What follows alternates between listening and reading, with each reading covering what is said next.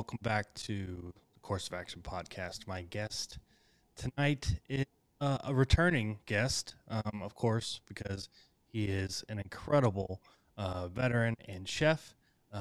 Drew Ward, corporate executive chef for Artisanal Brewing Ventures. Did I get that right? You did. You did. Welcome, man. Thanks for coming back. I Yeah. know you're in a hotel. You're on the road doing your thing. You travel a lot. I guess that's kind of just the life being a corporate executive chef and ruling the world with all these breweries and all the kitchens you got going on, man.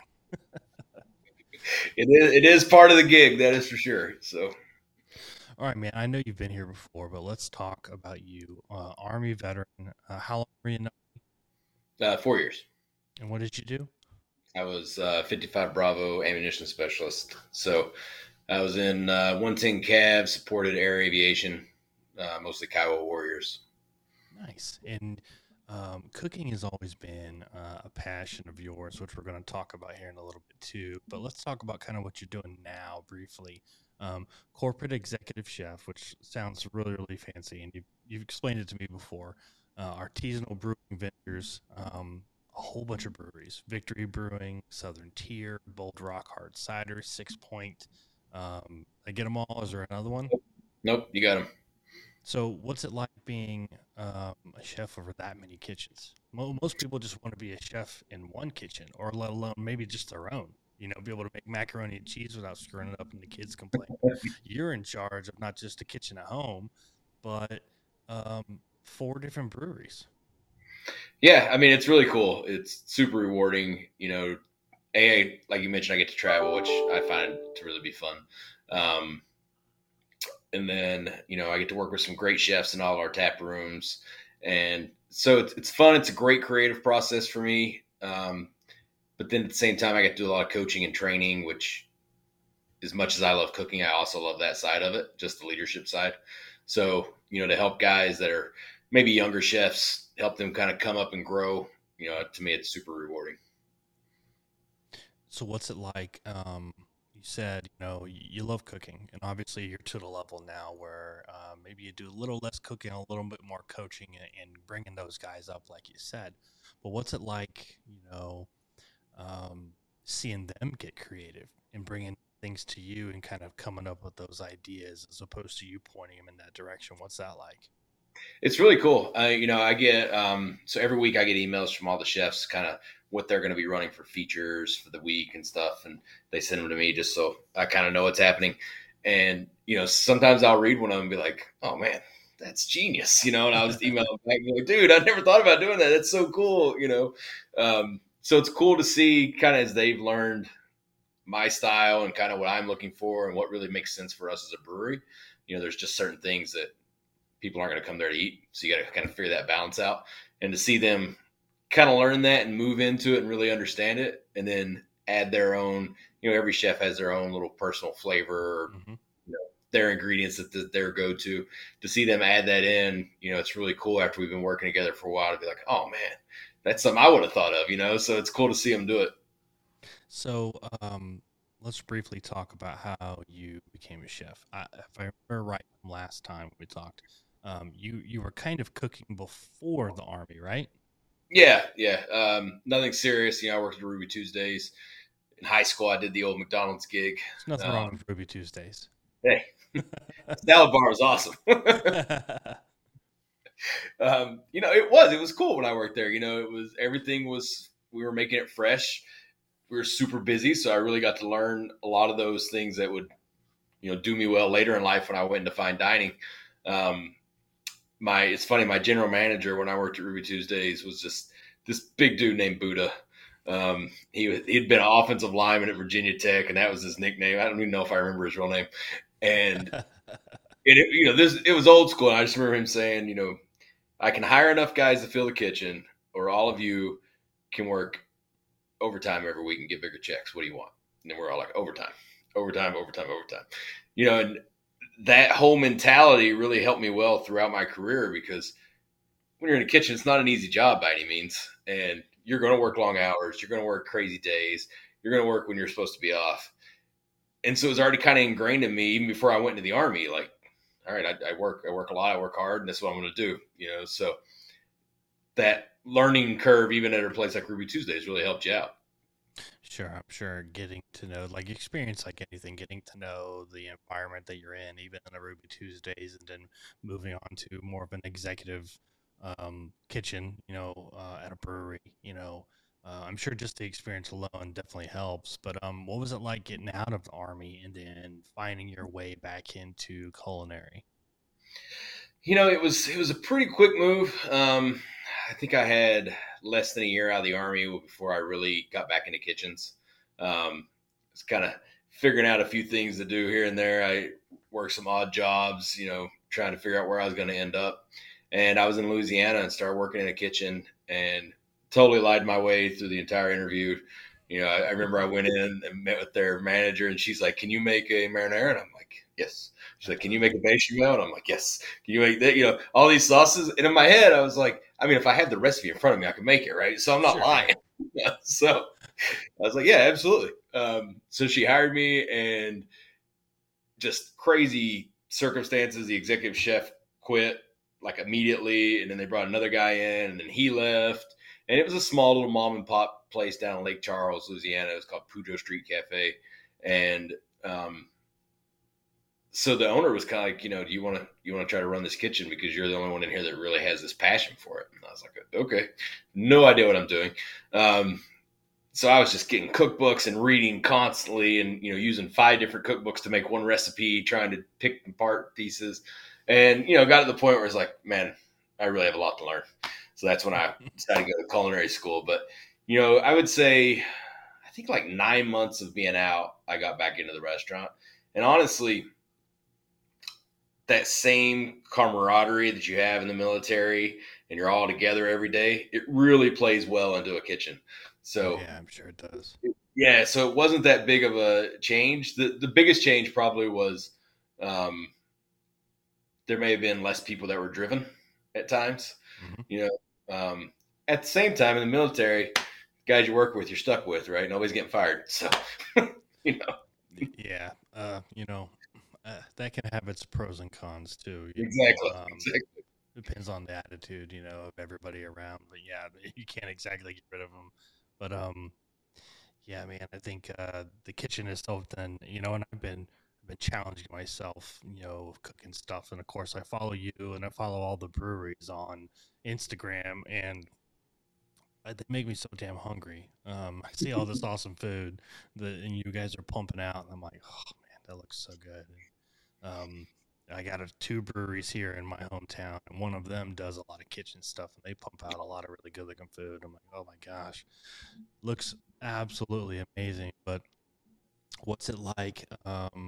What's it like being on the road and having to try to kind of eat right? I hear a lot of chefs that are like, well, I don't ever eat like a full meal. I kind of just nibble as I go and as I'm cooking in the kitchen and all that. But what's it like being on the road and having to try to eat right without eating all this food and getting fat? It's tough, man. I and I don't know what it is about being in the kitchen. Just I think maybe it's just I love food, right? So I always joke that I could eat a 10-course meal, walk into the kitchen at work, and be like, "Oh, what we got over there? Let me try that." Like not even hungry, right? Just immediately, not without even thinking. The toughest part on the road is, I'm visiting our tap rooms, and I'm there for a reason, right? Either whether I'm training a new menu or I'm just there to visit and see how things are going. So you got to try the food while you're there. So there's times I come in and I literally order the entire menu, and it's a Hmm. bite out of each thing, and maybe I do it in a 2-day window or whatever, but it's definitely, it's like, all right, you want to go anywhere for dinner? Nope. I think I Yeah. ate dinner and lunch, and it's tough. And then especially, so we just did 2 openings. We just opened Brooklyn and we opened one outside of Philly. And you're with a training team that you're traveling with, and you're there from 7 a.m. to 9 p.m. And then it's like, all right, you guys want to go get something to eat, and then of course you want to have a couple drinks, and by then it's like, man, so the first week it's like, yeah, this is great, and then after the first week it's like, nope, I'm going back to the hotel. But you know So what? You have found, you've always seemed to find time, at least you make it look like it on Instagram, that you always find time and find the gym. And you've been like recent months, you've been really dedicated to getting into fitness and finding a way. And you're doing a good job, because every time I see it on there, I feel guilty because I haven't done what I needed to do for the day, and I'm like, damn, I gotta get up to chef's level. I'm not doing what I'm supposed to, because you're And then, moving rubber bands and you're tying them to your hotel pillars and to the closet doors and all this stuff, and I'm like, he's crushing it. He's crushing it. He's doing more than him, but he's crushing it. Man, how do you do that? Working 7 to 9, eating, that's your job, your life is food, and how do you find time to and the motivation to work out like that? I mean, I guess it's like anything, right? It's the discipline behind it. But for me, I would say really right about the time the pandemic hit, I it was kind of like, man, I got to get in better shape. And I got two kids, two boys that are 13 and 11, and they're watching you, right? And they're both athletic. They both love playing sports, and it's like, man, I don't want to be that dad that I can't go do something with my kids because I'm winded, right? And I don't want to be where my kids are like, oh my god, look at my dad, right? I don't want to be that guy. And I think my wife appreciates it too. So, but um, so it's really just a mindset of this. It's not an option, basically, for me. It's this is what I'm going to have to do today. It's just like a part of my day is going to work. It's like, all right, I'm gonna work up to this. And then honestly, I just love doing it as well. For me, it's just fun. I love to work out. I love to get a sweat and feel good. Um, and it makes just such a difference throughout the day. Whereas in the middle of the day, I don't feel like, ugh, I've done nothing. I feel like, all right, I'm moving. I still feel good. I'm going. So to me, yeah, I think it's just the discipline behind it and Mhm. and really the want to. So what have you seen like the biggest improvement on, like not weight, not appearance? What has been like the biggest improvement that you've seen so far in this kind of this journey? Yeah, well, I'm convinced my weight will never move, so I'm okay with that now. Same. But I don't understand. When I was 25, I had lost 30 pounds by now. So, um, honestly, so used to when I get on airplanes or even in like a long car ride, I would have from right at the top of my back, or right at the lower back, I should say, right at my hip, straight down to my ankle. I would just get this like shooting pain all the way down my leg, and it would drive me crazy, and no way I could get comfortable. And since I started doing the workouts, and especially a lot of the ones with bands where I'm twisting and moving more, and then when I started rucking, I think rucking made a big difference. That pain is 100% gone. I don't feel it at all. Like, never feel it. Also, when I started working out a lot, I had a knee brace on each knee and on each elbow, because I've always had kind of crappy knees, even since I was little. But now I don't wear any of the braces. I don't feel anything in my knees. Um, my elbows sometimes seem to have, like, I think it's just getting old disease. It's like, why are they hurting now? There's no reason for this. Right. But I think those are really the biggest things I felt, and just just energy all around, feeling better. But those two are like really noticeable things. That's awesome, and I think it's real motivational too. For a guy like you who works long days, travels a lot, has the time to dedicate to workout and to feel better, and then of course you have the additional energy throughout the day. I think that's huge. That's a really, Yeah, really big deal, and I think it's a big emphasis, because a lot of people would think you go to the gym, you work out early in the morning for an hour and a half, 2 hours, and then you go to work in this long day. You got to be exhausted at the end of the day. Yeah, well, that's a given, but how do you stay going throughout the day? It's like, well, you get that natural energy going, and something I want to do is I want to get up in the morning and I want to work out, but I want to do the cold shower or the cold tub thing. And I've heard yeah, so much about that. Like, it gets the dopamine going, the testosterone going, and all these other things going, and it kind of gives you that high that lasts like all day long. That a cup of coffee you just can't do. Now, I'm not going to quit coffee because I have a problem drinking coffee. Like, it's my I'm religion. there with you. So my wife's like, I'm always like, "Hey, would you like a cup?" She's like, "I'm sure. I know you're gonna make coffee." Right? Okay, cool. Yeah. It's funny. I've done the. I don't like being cold in general. I appreciate living in the South where it's hot. I like it.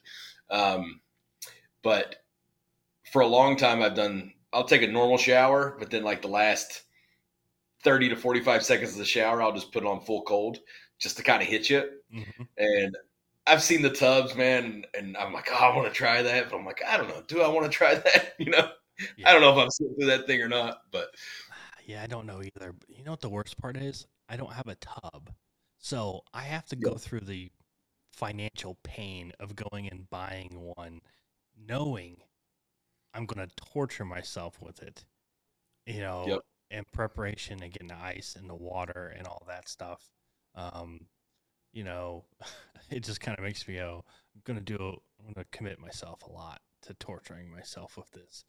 yeah. Maybe I'll Once go you with the buy cold shower at first. it, yeah, exactly. Once you buy it, you're like, all right, now I've spent the money. No, I Yeah, now have I'm to. committed. Now I have to. So um, now you mentioned rucking. You've been Yep. really big into rucking for quite a while now. Let's talk about that. How did you get into rucking? What was the big deal about that? I think it was just part of. So when I kind of backtrack a little bit, obviously I always worked in kitchen, so I was on my feet all day, which probably helped me not gain weight as much over the years. Not that I haven't gained weight, um, but then when I got into this job and I'm in the office a lot more, I'm sitting down a lot more, and it's like, oh, I need to be more active. And man, I hate running. I know it should be Same. good for you. My wife was a Division I cross country runner. She runs Ooh, every day. She loves it. She doesn't even wear headphones, which boggles my mind. how do you do Um, that? I don't know. I'm I like, don't know how I you don't, do that. How do you I don't run know what without makes me listening just to think about something? how much I hate running. Yeah, you Like, just listen to the sound of. I'm not picking on your wife or anything, but if she's listening, listen. I don't know how you listen to the sound of nothing yeah, and she run loves. and enjoy it. That's crazy. She thinks it's crazy. She's like, "Why would you wear headphones?" I'm like, "Because it makes me think I'm not running." Yeah, That's why. it's So entertaining, yeah, motivating. It's everything that the exactly. silence isn't. The Yeah. pain of my knees, I can hear it. But when I wear headphones, I don't hear it anymore. Yep. So I got where I was like, all right, I need to do something. I need to do more cardio, more activities. So I just started reading, and I kept coming across Go Ruck, all their stuff. And I don't have a Go Ruck bag; I have a different brand, but still, the idea of it, and it's funny because in the army, obviously, I rucked, and I'd be like, it was the one thing in the army I liked over running. I was like, yeah, I could do that. So I thought, you know what? It's strength training, it's cardio, all in the same thing. So I started just, throwing a pack on, just an old pack I had and going. And then for my birthday last year, she got me my rucksack. And from there, it just took off. So, and then I just did a half marathon, my first one I in saw Charlotte. that. It was What cool. was So that like, man? it was cool. So a buddy of mine, his name's Troy. He's been on this big fitness journey of his own, right? He went from, I don't know, I think he was high twos down now to I think he's like 180 or something, maybe even less. Wow. And he challenged himself to every day to do something for 60 minutes. That was his challenge. And it was whether that was 6 10 minute walks or whatever, right? That's what he was going to do. And so he owns a company I buy my spices from. So met him kind of through that. And he used to be a chef. So we talked a lot.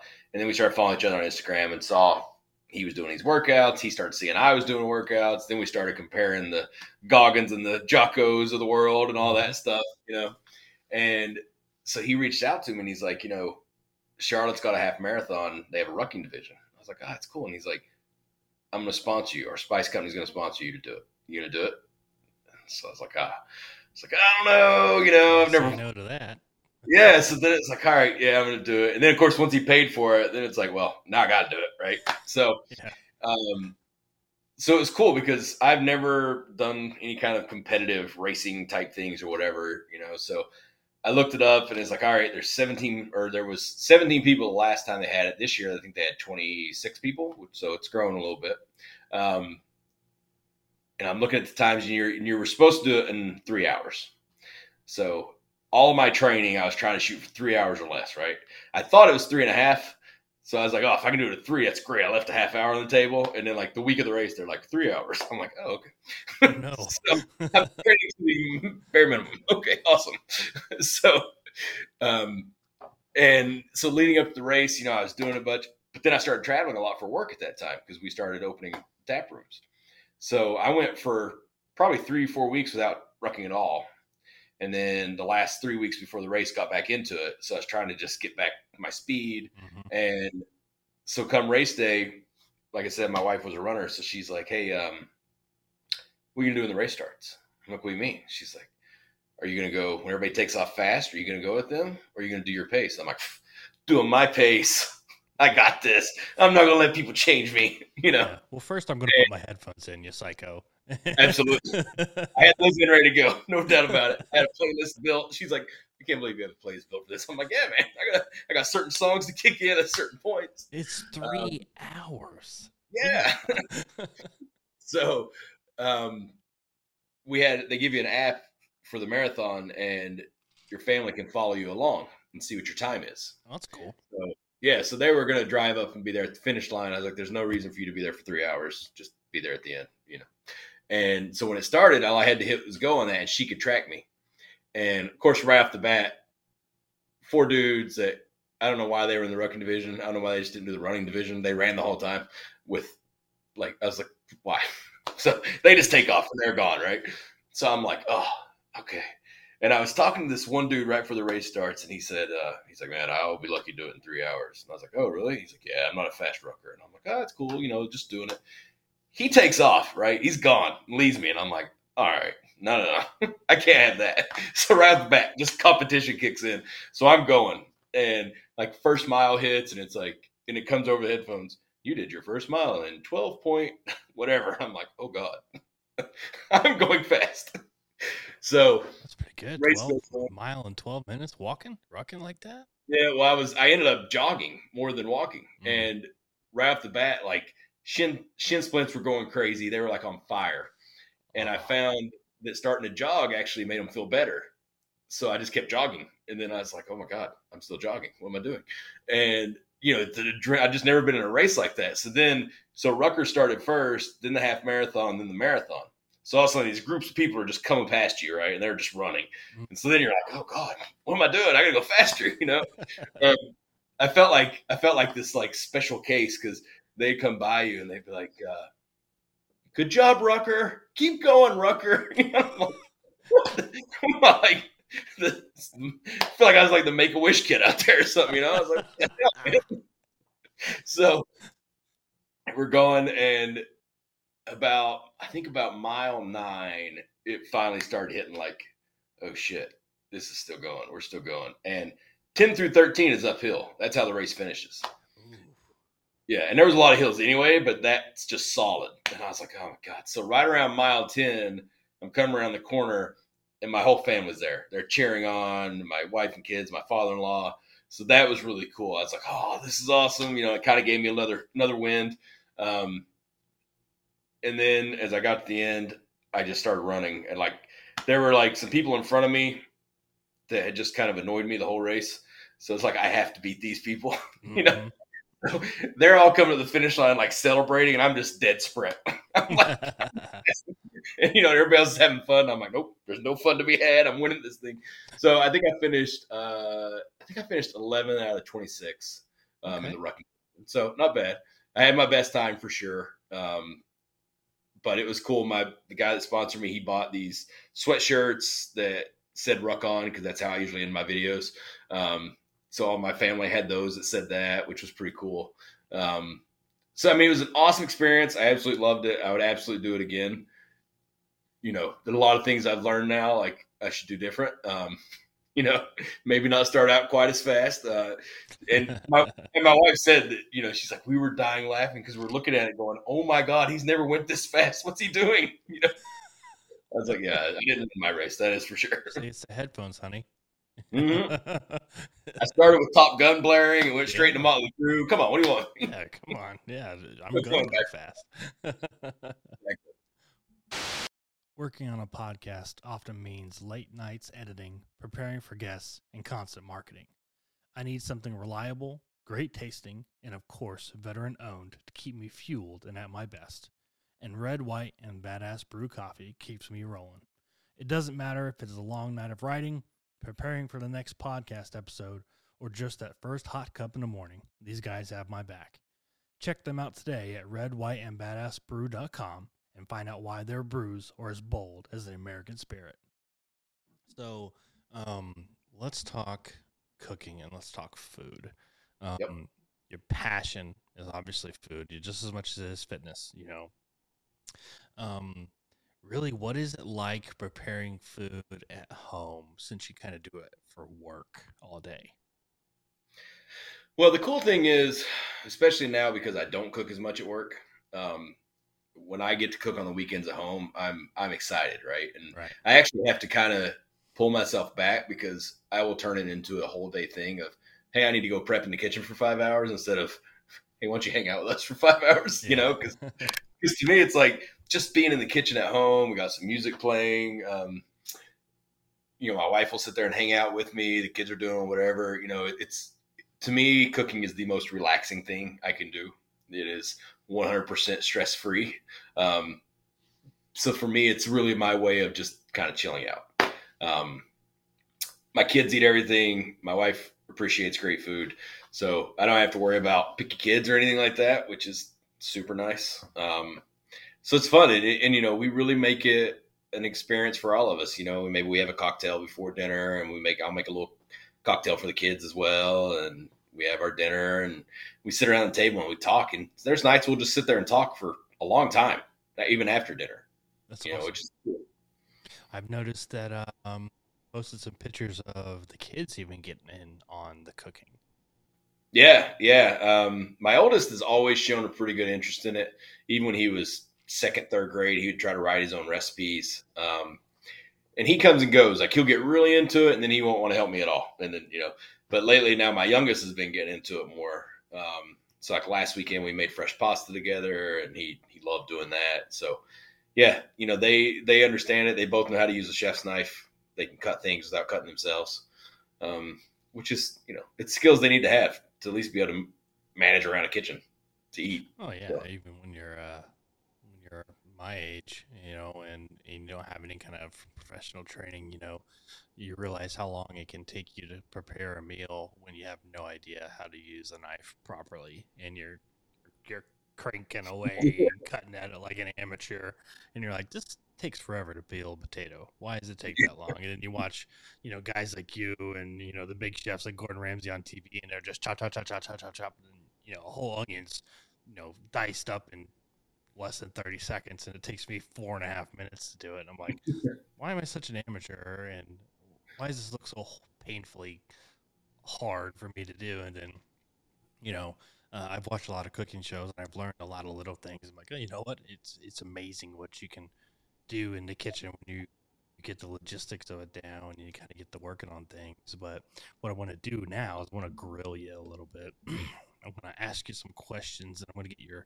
This is everybody's opportunity to hear from a real chef with what pairs well with certain foods. So what I'm going to ask you is, we're going to do this. I'm going to choose like a different protein, and I want you to tell me what you would do with that dish and what kind of beer from one of your breweries that you would pair with it. ooh, nice. So let's go first. Let's go chicken. What's a chicken dish and a beer you'd pair with it? Chicken. Well, I'll tell you what. I'll do one that we're doing right now on the menus. So we do a smoked chicken pot pie. Um, Mm, Smoke the whole chicken, pull the meat, make a pretty classic pot pie, right? Potatoes, mushrooms, peas, carrots, all that good stuff. But we finish it with, in our southern tier locations, we use our pumpkin beer. So it's that big kind of pumpkin pie flavor to it. ooh. Put that in there, so it gives it this sweet. A lot of people, it's funny. A lot of people eat it and be like, "Did you use brandy in this?" And it's like, no, it's pumpkin. Um, so the gravy's made with beer, and then you get the smoke from the smoked chicken that come into it. It's killer. It goes great, and it's great this time of year, obviously.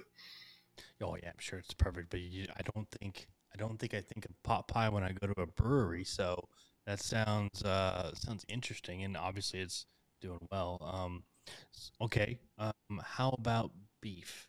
And we'll make it fair, and we'll do ground beef first. Ground beef. Um, so I would either say we could go empanadas. We do a ground beef empanada, which would be awesome, Mhm. or obviously a burger. Can never go wrong with burgers. Okay. So, so let's say empanadas. I love doing a lot of different chilies. So Guajillo chilies and jalapenos, all that can make a good salsa out of that. Really smoky, fiery salsa. Ground beef, put in the patty, fried it. Um, Beer wise, to me, I think of that dish as kind of going a little more Mexican style, right, or South American. So I always think of a more citrusy beer.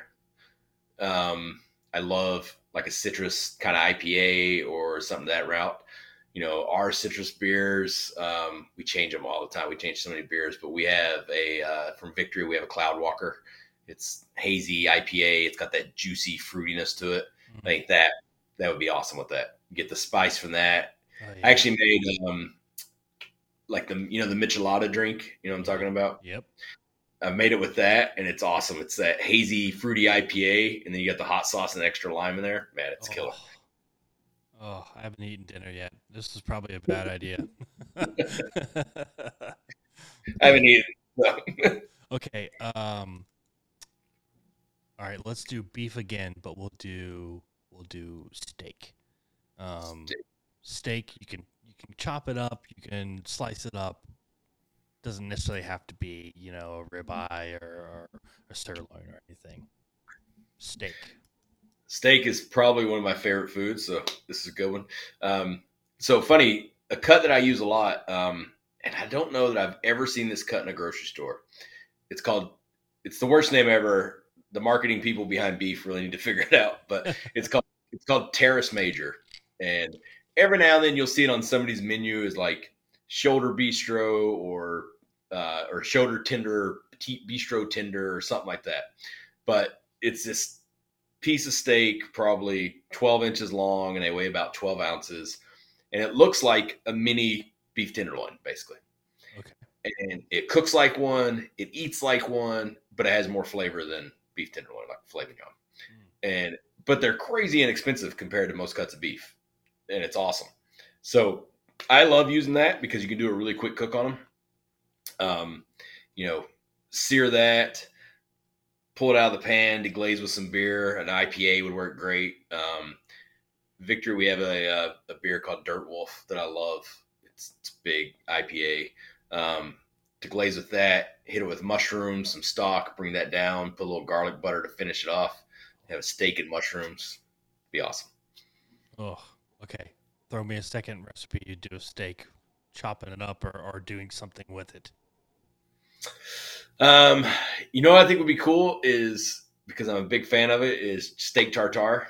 I love it. I love it as an appetizer. It's funny. We went to France this year, and my oldest son ate steak tartare 5 nights in a row. That was his dinner, right? Just Wow. the amount of beef that kid ate in France is crazy. But steak tartare would be kind of funky to do with beer because typically you don't see it that way. Mhm. So I think chop it up raw, do the classic egg and some shallots and capers and mustard and a little bit of ketchup, mix it all up together. And I think that with just a solid IPA, some bread, man, I think that would be an awesome meal. So for those of us that don't know, I know what tartar is. I've never had it, but I know what it is. For those of us who don't know what it is, tell us real quick. Like, what is steak tartare? What does that mean? So classic preparation, it's raw steak, right? So you take it, you dice it, chop it up nice and fine. Classically, it's presented with a raw egg yolk as well, and then it usually has capers, usually has shallots. There's always Dijon mustard in it, and you mix it all together, and then you eat that on toast or however typically it comes with toast. And it sounds funky because it's like raw beef, raw egg, but man, it's just one of the greatest flavor combinations ever. It's like one of those dishes that whoever the dude that created steak tartare was, he was a genius. Okay, fair enough. Fair enough. Uh, all right, last one. Actually, second to last one because I have a wild card I'm going to throw at you. And I know I'm putting you on the spot, but I thought that'd be kind of fun to do this time around. Is really pick your brain and get you to kind of come out. You said you like being creative, so here it is. All right, so pork. Two things with pork. Same thing with steak. You can chop it up, or you can leave it alone, like a pork chop or something. So first, chopped up steak. How would you prep ground up chopped up steak? Uh, wow, pork. I think I would do. I think I would do like a pork patty, like a pork burger. Ground pork, mix it with whatever binder. I love dill with pork. It's not what you classically see with it, but for some reason that pairing I just absolutely love. Really? So, I would throw some dill, some breadcrumbs, some egg in there and make like a classic patty, almost like a meatloaf type thing. Mm-hmm. But then sear that, put that on a bun, with oh man, what sauce would I do that? Definitely raw red onions. I think that just goes great. And maybe even this time of year, take some apples. There you go. Take some apples, cook them down in some bourbon, make like a little apple bourbon aioli. Put that on the bun. Okay, now Forget you're talking. about it. Mm. Now I want pork and apples and bourbon. Oh yeah, that's that sounds. My wife makes an apple pie, and I don't know how she figured it out, but she makes this killer apple pie, and I have to have it. I got to a point where I was asking for it on my birthday, on Thanksgiving, and on Christmas, and those are all in the same 2 months. It's November Oh 15th, man. it's Thanksgiving, and then it's Christmas. So it's just apple pie, apple pie, apple pie. But it's so good. And I was like, I saw like a recipe for bourbon apple pie, and I was like, I really want to try it, but like I'm so in love with her apple pie that I'm like, I don't. It's not broken. I don't want to mess with it, but I kind of want to know because I love bourbon, but at the same time, I don't want to mess with that because I love it so much. But bourbon, apples, the pork, oh Maybe yes, you should just have a nice glass of bourbon next to her apple pie. that's what I'm Maybe that. saying. That's probably where I'm going wrong. There I you go. haven't done that enough. Okay, pork, not cut up. Uh, Pork not cut up. I think I would go. Man, you know what? I love like the old style country ribs. That's really not a rib at all. It's like pork butts they cut into strips and call it a country rib, right? Mm, Um, I grew up eating those. I love those. I think, man, cook that thing almost braise it with onions and a ton of garlic. I think, a nice a nice darker beer in the braising liquid. Cook that whole thing yeah, down. get you a stout. Yep. Pull that out. We have one called Warlock that I think would go awesome with it. Pull that out, shred it up, um, put that over some grits. Oh man, I think that would be. I think Okay, that would, grits is a southern thing, but I like that. I like I the will eat anything over grits, pretty much. Like I love grits. Um, if I was Italian, I would eat polenta all the time. But right. my wife's Italian. I grew up Southern, so Yeah, how has that affected kind of your culinary palate? Like having those two different kind of worlds clashing in a relationship. How's that affected you cooking wise? it's actually been pretty cool. Growing up, you watch all the mafia movies, right? So you kind of wish you were Italian just because of the movies. Right. Um, and so I married this woman who's she grew up in Syracuse, but her whole family grew up in the Bronx, right? So they're all these Bronx Italians that Mhm. all have the big personalities. It was like the first time I met her whole family, I was like, oh my god, I think I'm in one of those movies now, right? Like holy cow. Am I in Um, The Sopranos now? yeah, Are they exactly. filming around the corner? Yeah, and I mean, I have learned a ton about awesome food from her family, and it's funny to compare how she grew up and how I grew up. It's almost like we grew up in different decades and different worlds. Mm, I grew up with my mom cooked very southern. I think we had a lot of gravy growing up. We had you know pork chops and gravy. We had Swiss yep. steak and gravy. Mhm. And I loved it and absolutely loved it. And I still love it. But my wife was growing up with this Mediterranean healthy pastas, and she probably had pesto 15 years before I knew what pesto was, right? And it's been cool because I've been able to take a lot of stuff from her family, and there's times I'll combine it, right? I'll make grits, but then make something very Italian to put on top of grits, and I get kind of that both clash, that both worlds together. Um, so every Christmas Eve, we're Catholic. My wife, I became Catholic when I met my wife. Um, so we do the Feast of Seven Fishes on Christmas Eve. So because we can't eat meat till midnight, so We have some friends come over, her parents come over, and I do typically 7 courses for Christmas Eve dinner. What? And I'm yeah, coming and over. come on, and I'll cook all day long, and I love doing it. It's a little bit of my Christmas gift to everybody, and um, so you got to do 7 different fish, and we'll do some hors d'oeuvres, and then we get into the meal, and it's all plate. I do it full blown restaurant style out of my kitchen at the house. The kids help. My oldest son, he and his buddy that's always there, they present it to the table for me and say what the dish is, and we have a blast. But Very cool. it's a very Italian tradition. But over the years, it's kind of progressed to where there's an Italian dish. There's a super, like one year I did shrimp and grits, right? Um, I always do oyster stew. My youngest son has asked for oyster stew since he was 5 years old, probably. So that's like the way the dinner starts always. It's been cool to take this Italian tradition that her family had and take the Italian dishes, but then morph in Southern dishes, and sometimes we'll do something Asian and something Mexican and just something cool. Mm, It's just fun. It's a blast. that is cool. You know what I did ask you about? Fish. Fish. Let's do whitefish. Whitefish first. So fish is that's like what I cut my teeth on. Um, my first restaurants in New York were all seafood restaurants when I Okay. first really started cooking, and I love fish. I love fish more than anything. So good white fish. Let's just say bass. How about that? We go with bass. Oh man, God, I have so many ways I love it. We're wintertime. Um, Pan seared, skin on, absolutely crispy skin.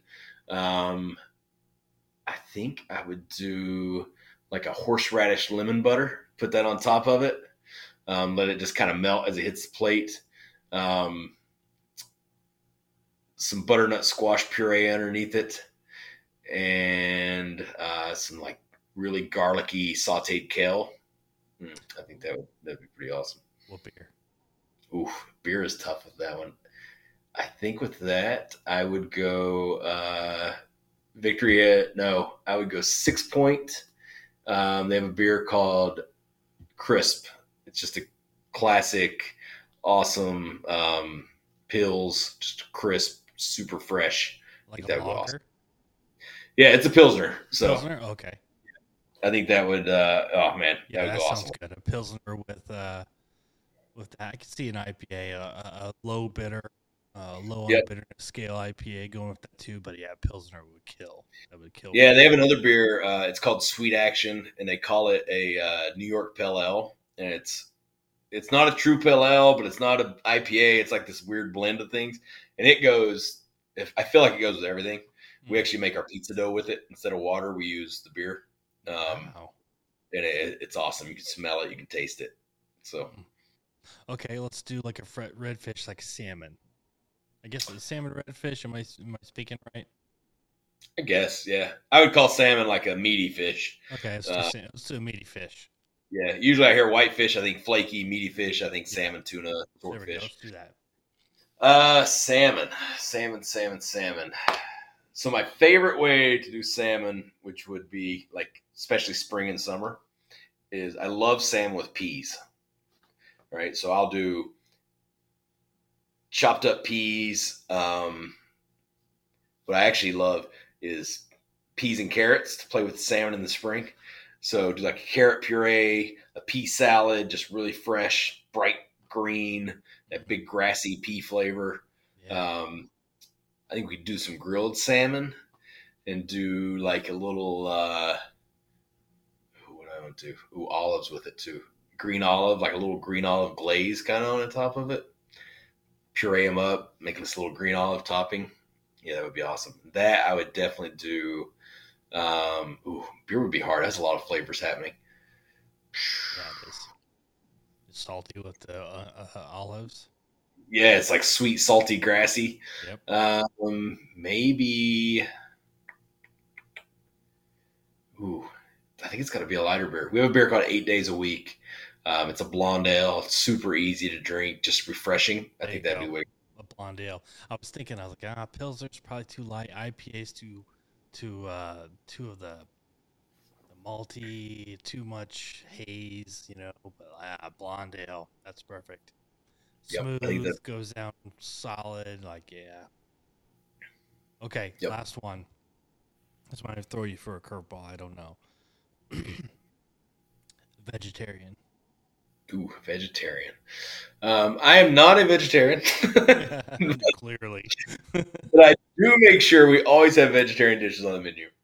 Um, all right, I'm gonna cheat and just do one that I'm doing in the restaurant right now because I love it. Fair enough. And it's great. So cauliflower rice. We're just making our own, chopping up the cauliflower, sauteing it, hitting it with a little bit of lime and cilantro. Some roasted butternut squash, roasted Brussels sprouts, and then I'm making this. I didn't really know what to call it. I called it Korean barbecue sauce. It's not a true Korean barbecue sauce.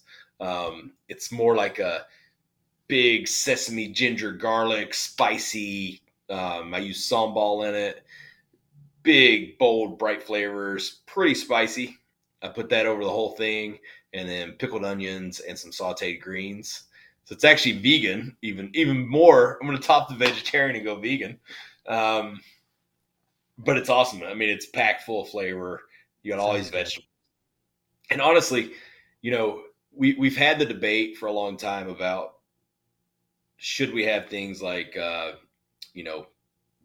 Impossible Burger or the I can't think of the other brand right now. Yeah. The other big vegan patty. Yeah. Beyond Burger. And, there's part of me that thinks, obviously I'm not vegan, so obviously I don't quite understand what everybody's going for. But to me, if you're vegan because you don't want to eat an animal, right, which I think some people are straight for health reasons, but for the most part, it's right. So why do you want something that mimics an animal? Right. Mm-hmm. It kind of makes me laugh. And why do you want something that's made in a lab, basically, right? Mm-hmm. So whenever I do vegan or vegetarian dishes, I just want it to be vegetables and grains because that's natural. That's real food, Yep. So, and I mean, that goes even for the carnivore side of the world, like all the molecular gastronomy and all this stuff. I never got into it. It just wasn't my style. I just want real whole food that's good for you, that gives you what you need, tastes amazing, right? And not everything has to be healthy. Lord knows I don't eat healthy all the time, but it's still like where it came from. You know what it is, right? Yeah. So, and look, if I had to be vegetarian, I could be vegetarian because I love vegetables and I love grains and I could eat salads and stuff like that all the time. You can make those things really, really good and healthy and great for you that taste amazing without all this weird stuff being thrown in. Mm-hmm. I really dude, I can do pork chops and steak and, broccoli and, roasted Brussels sprouts, or I have Brussels sprouts and I do them face down in the pan after I've done the steak while the steak is resting, and I get all those juices and stuff from the steak in there, and I can do that. I could probably do that 4 or 5 nights out of the week.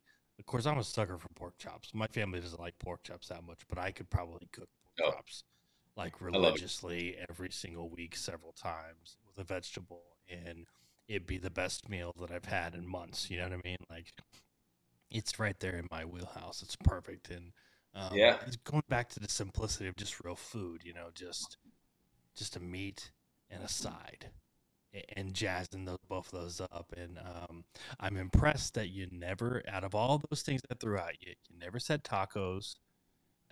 You never said anything, traditional Mexican or anything like that. Like, it was always very creative, and I think that's awesome. Really showcases the skills that you have and how creative you've gotten. And I love that you paired it with each one of the beers, and I appreciate you entertaining me while I ran you through the ringer here. But I think it's awesome. Fun, it was great. Now I'm starving. Yeah, it's funny, and I think what served me well throughout my career is because I did, other than obviously before culinary school, but once I went to culinary school, my first 5 years of cooking were in super fine dining restaurants in New York City. So to have that background, I think is the reason why I don't necessarily go to a taco or certain things like that, because, and I think, in my opinion, one of the things that make the food side of our brewery successful is that's what I bring to it, right? I always envision things as fine dining first because that was my first true love, Mm. right? So I'm always thinking of how do you take these fine dining flavors, these fine dining techniques, but then bring it down to where cooks that aren't fine dining cooks can do it, right? Because we're obviously not going to get the same people that a 4-star restaurant in New York City is going to get come work there. It's just not the same people. And how do you do it to where somebody that comes in to eat at a brewery, even like you said, a pot pie, right? Like that, you first sit down at a brewery and you're like, pot pie, right? What? So how do you do it to work it into a brewery that people say, oh, I want to eat this food while I'm drinking, Oh right? yeah.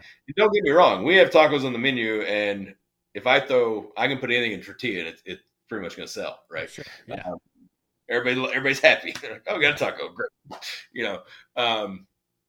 But to find that balance of how do we do these entrees that are really fun or these sandwiches that are really fun. They go great with beer, but also makes you feel like you're eating, maybe not necessarily eating at a brewery, right? Yeah, eating a little something special. A little, you're stepping it up a notch.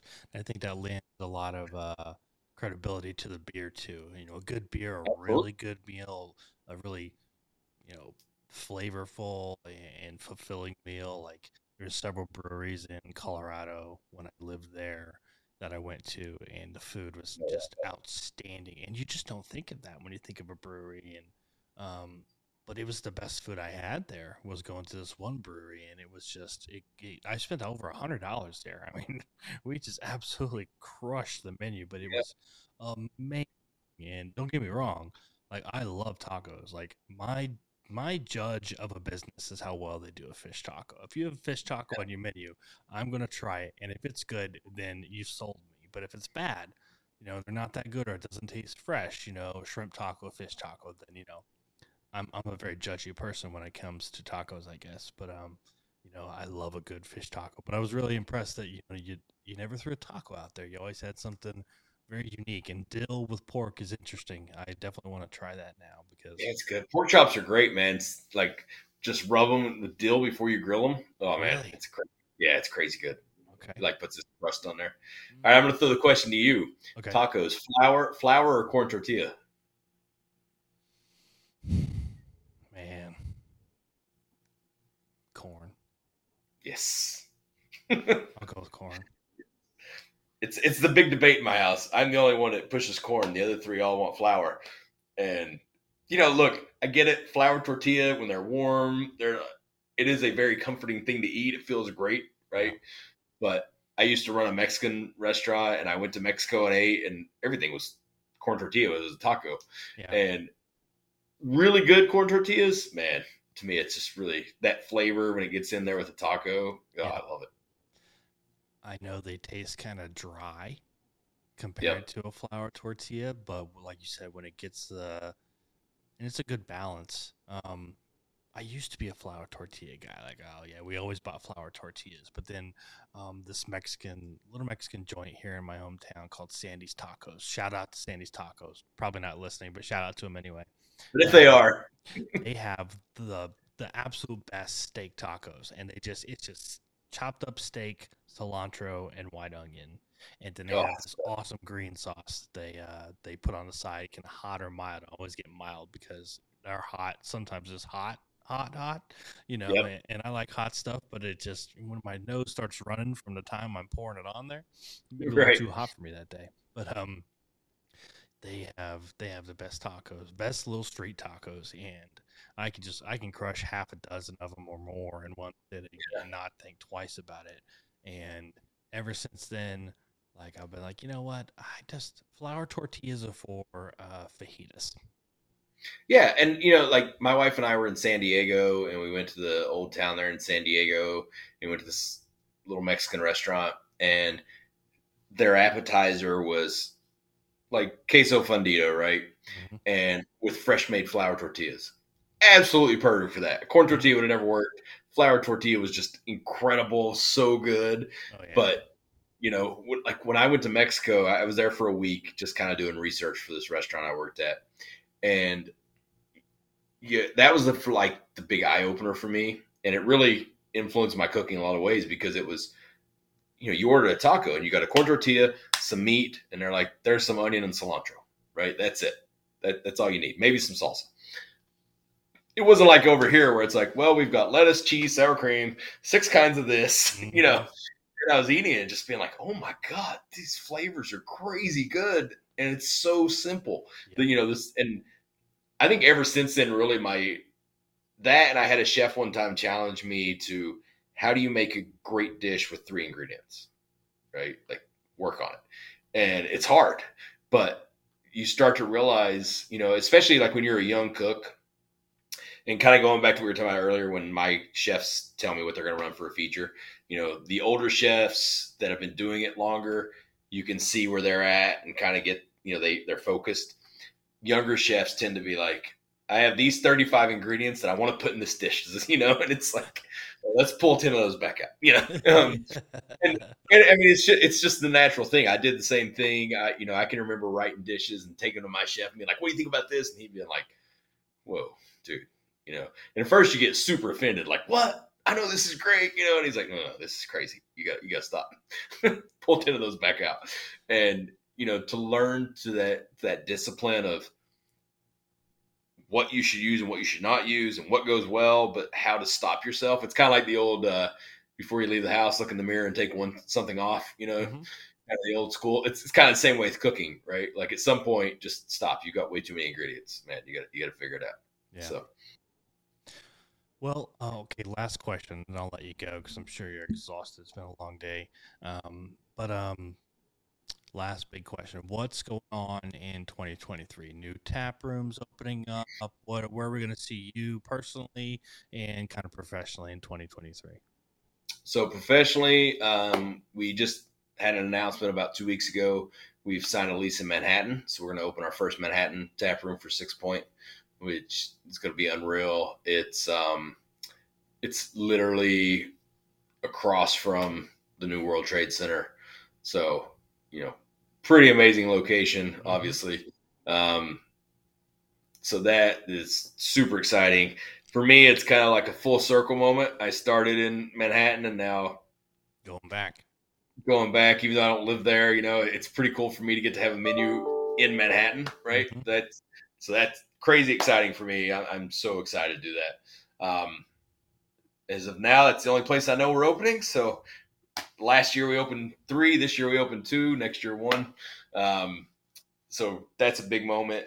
The good thing about only opening 1 is, so my goals for this year is I'm really going back into all of our tap rooms and almost doing like a retrain, and just get back down to basics and really be able to work with chefs and work with the cooks and just coach and teach and, really get in there. That's one thing I've missed the last year. I didn't get a chance to do it as much. It was more of popping in and out. So just really hunkering down. And then for myself, just working on, how to be more efficient at work and how to do more and accomplish more and be more organized. I think organization is always I love to shoot from the hip, so to speak. So trying to bring that in a little bit. Personally, I think I'm going to sign up and do another half marathon. So obviously I'm going to have to beat the time I did last year. I want to, work on my workouts to make them make more sense. Sometimes I'm just spur of the moment creative, which is fun, but I'd like to be a little more disciplined in how I'm doing, what I'm doing. And then just, as much family time as I could possibly do. I really want to get, we love to hike as a family, but we just never seem to find the time. And you got 2 kids, both in sports, it's just a constant movement. But I really want to carve that time out in 2023 to where we're doing more kind of family adventures, so to speak. Very cool. All right. So where can they find, where can they find you? Where can they follow you at? So funny enough, I've got 2 Instagram accounts.